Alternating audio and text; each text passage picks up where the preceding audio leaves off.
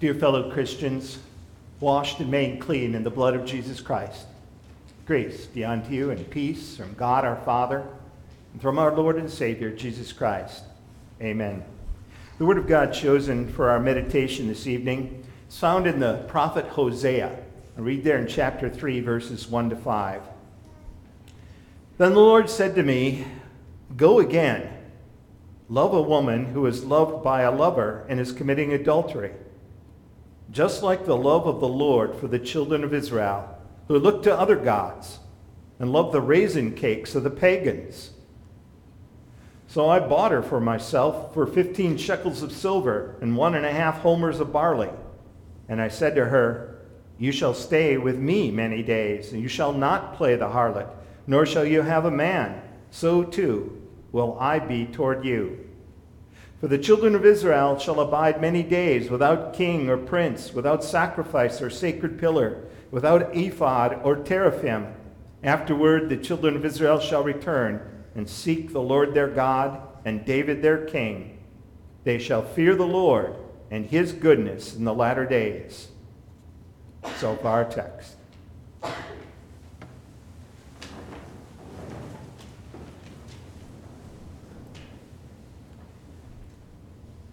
Heavenly Father, sanctify us through your truth. Your word is truth. Amen. So what's your batting average on your commitment to faithful love? Some of you who are married have made a promise of faithful love till death do you part.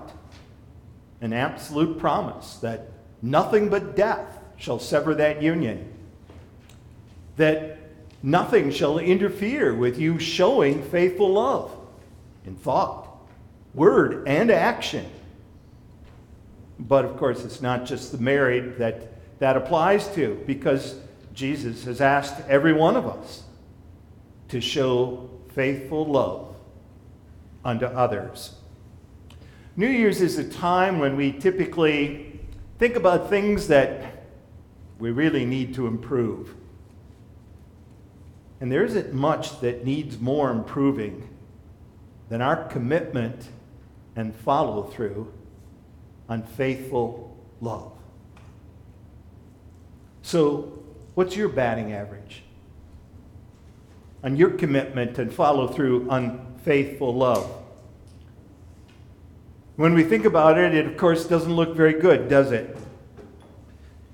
Yes, we need improvement. And the source of that improvement is found in turning to God's faithful love. And what a contrast we see. When we look at our practice of faithful love, it doesn't matter what pitch was thrown at us, if somebody threw a curve at us or a slider, or a blazing fastball, or even if they used a spitball. It doesn't work with the practice of faithful love to claim, well, I have an exclusion right, don't I? That, I don't need to show faithful love if I'm not going to get what I want in the end. No, that doesn't hold up. Every time we fail to step up to the plate. Every time we fail to consider our coworkers, our neighbors, our friends, our spouses' feelings and needs, that's a called strike. Every time we have an angry thought, that's a foul ball. Every time there's resentment, that's a ground out. And, that angry tone of voice we can reflect without maybe even knowing it, that's an easy pop-up. Our lousy batting average stands in stark contrast to the marvelous demonstration of the Lord's commitment of faithful love to you. Till death never part you. The Lord, of course, didn't even have a responsibility to step up to the plate. We'd already lost the game. We deserved to die. And yet he stepped up. And he didn't step up against us as we deserved. He stepped up for our team. And with every pitch, he hit a home run for us. Think about the commitment to faithful love that's reflected in our text. Which one of you would be willing to make the commitment of faithful love to that coworker or neighbor or friend who is acting continually like a treacherous jerk? Or what about to a harlot? Gomer's whole life had been a mockery of the commitment to faithful love that marriage is meant to be. And yet, God told Hosea to do just that. Hosea 1:2, go take yourself a wife of harlotry. Hosea's marriage to Gomer was to be a living testimony to all Israel of the commitment of faithful love that God had made to them. It had been 800 years since he had taken them as his bride at Mount Sinai, and never had his commitment to faithful love even wavered. But Israel's batting average was an infamous slump. When Israel was on its honeymoon, they committed adultery. The Lord continued to provide good things, every good gift. Israel continued to play around. She even used the Lord's gifts to run after other lovers, selfishly seeking her own satisfaction in social exploitation and sexual exploits. If your friend was treacherously assaulting you again and again, if your spouse's adultery would not stop, how long would you remain committed to faithful love? How many times would you be willing to take the treacherous leech back in full love and trust? You know, we all tend to think that I'm the one that's really putting the effort into this commitment. If the other person would just make a little effort, we wouldn't have a problem. But the fact that the other person is usually thinking the same thing demonstrates how blind we often are to our failure to recognize other people's feelings and needs. How blind we are so that we don't even see how many times we didn't even step up to the plate, and when we did, we just totally whiffed. Our failed commitment to faithful love shows we deserve only death. But yes, what a contrast. God's faithful love never fails, till death never part us. The Lord dramatically presented to Israel the fact that she had despised and destroyed her marriage to the Lord. He called Hosea to name his children.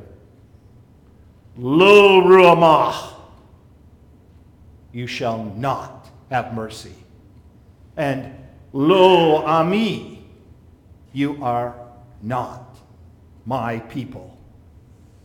And so imagine it. Every time Gomer went to call the children in for lunch, God's judgment on Israel's rebellious sin was being proclaimed to the neighborhood. And yet, even in that, the Lord was not being unfaithful. He was speaking that judgment in his desire to win back the love of his bride, Israel. Hosea 1:10, yet in the place where it was said to them, Lo ah me, you are not my people. There it shall be said to them, ah me, you are my people, children, sons of the living God.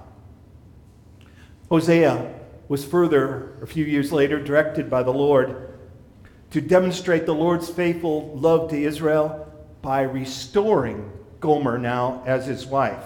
For you see, like Israel, she'd gotten tired of being faithful. She'd returned to a life as a harlot.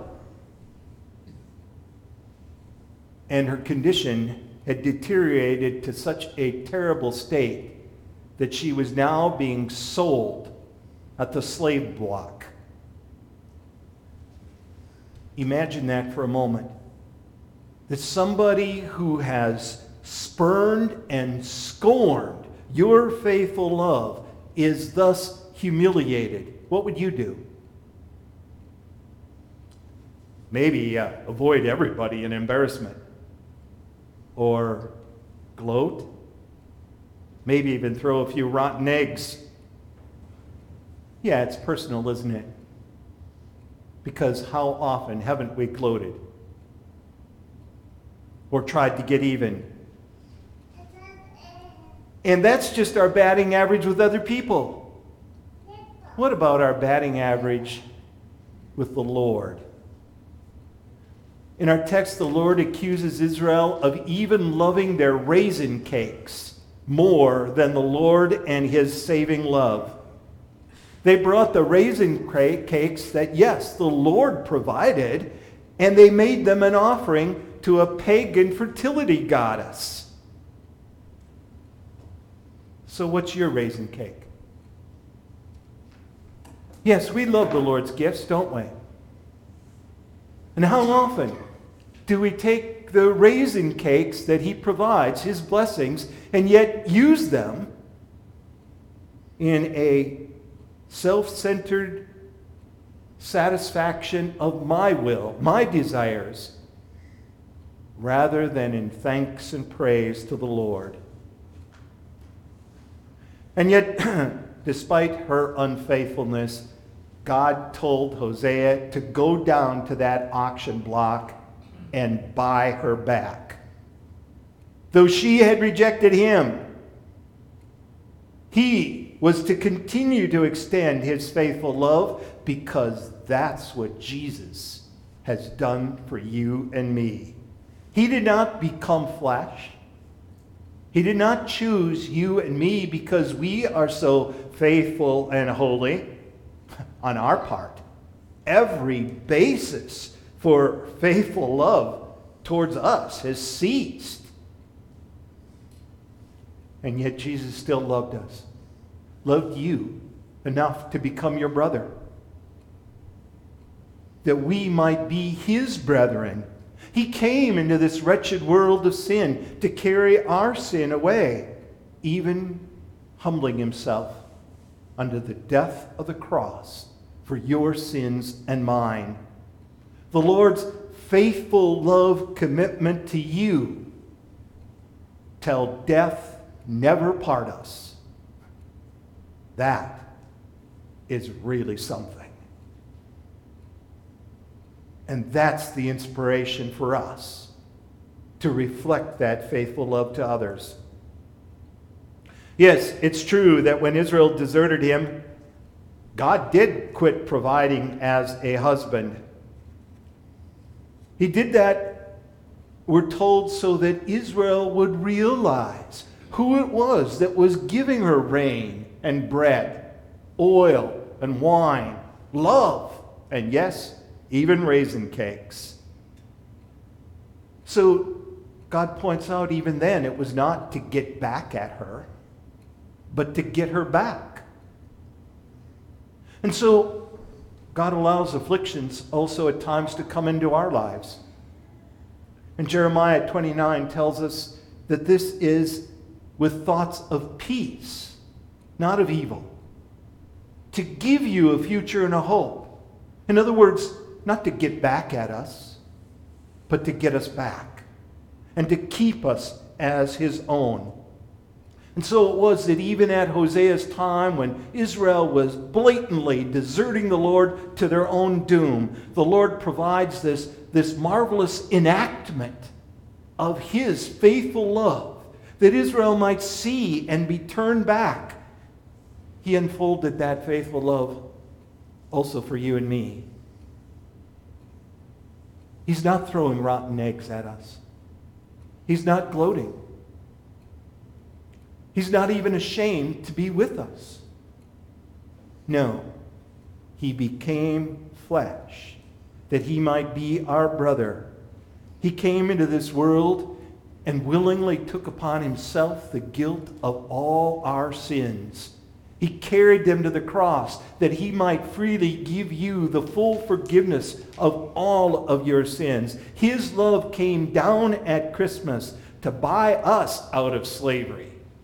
For yet, we are by nature slaves of sin and death. And the price that he paid was the ultimate. His own holy, precious blood. He shed that blood to restore to us the marriage that by sin we deserved, to adorn us with the heavenly jewels as his bride, the jewels of his own righteousness, with which we can stand in heaven with him, to enable us also thus to join him at the marriage feast of his eternal kingdom. And so the message for every new year of grace is that you and I, who were once lo ami, not my people, have been made in Jesus Christ ami, my people, says the Lord. Christ's coming unfolds this faithful love commitment of the Lord to you till death never part you. The Apostle Paul in Romans points out to us that even the rejection of Jesus by physical Israel was used by God to graft the Gentiles into the church. That's us. And the Holy Spirit quotes this book of Hosea to demonstrate what that means for us. For we were once, yes, lo ami, not the people of God. But the faithful love commitment of the Lord has made you his people. Listen to 1 Peter chapter 2. Coming to Jesus as to a living stone, rejected indeed by men, but chosen by God and precious, you also, as living stones, are being built up a spiritual house, a holy priesthood, to offer up spiritual sacrifices acceptable to God through Jesus Christ. We who once were not his people, lo ami, are now the people of God, ami, who had not obtained mercy, lo ramah, have now obtained mercy. Ruamah. Yes, the Lord's faithful love commitment till death never part you. Having been given such grace, let us go forward into this new year, yes, always building on, reflecting that faithful love of our Lord. Not using his gifts then to run after other lovers, seeking our own selfish social exploitation of others, but rather, like the wise men, bowing at the manger of his love and rejoicing in the greatness of our Lord's faithful love commitment to you till death never part us. Amen.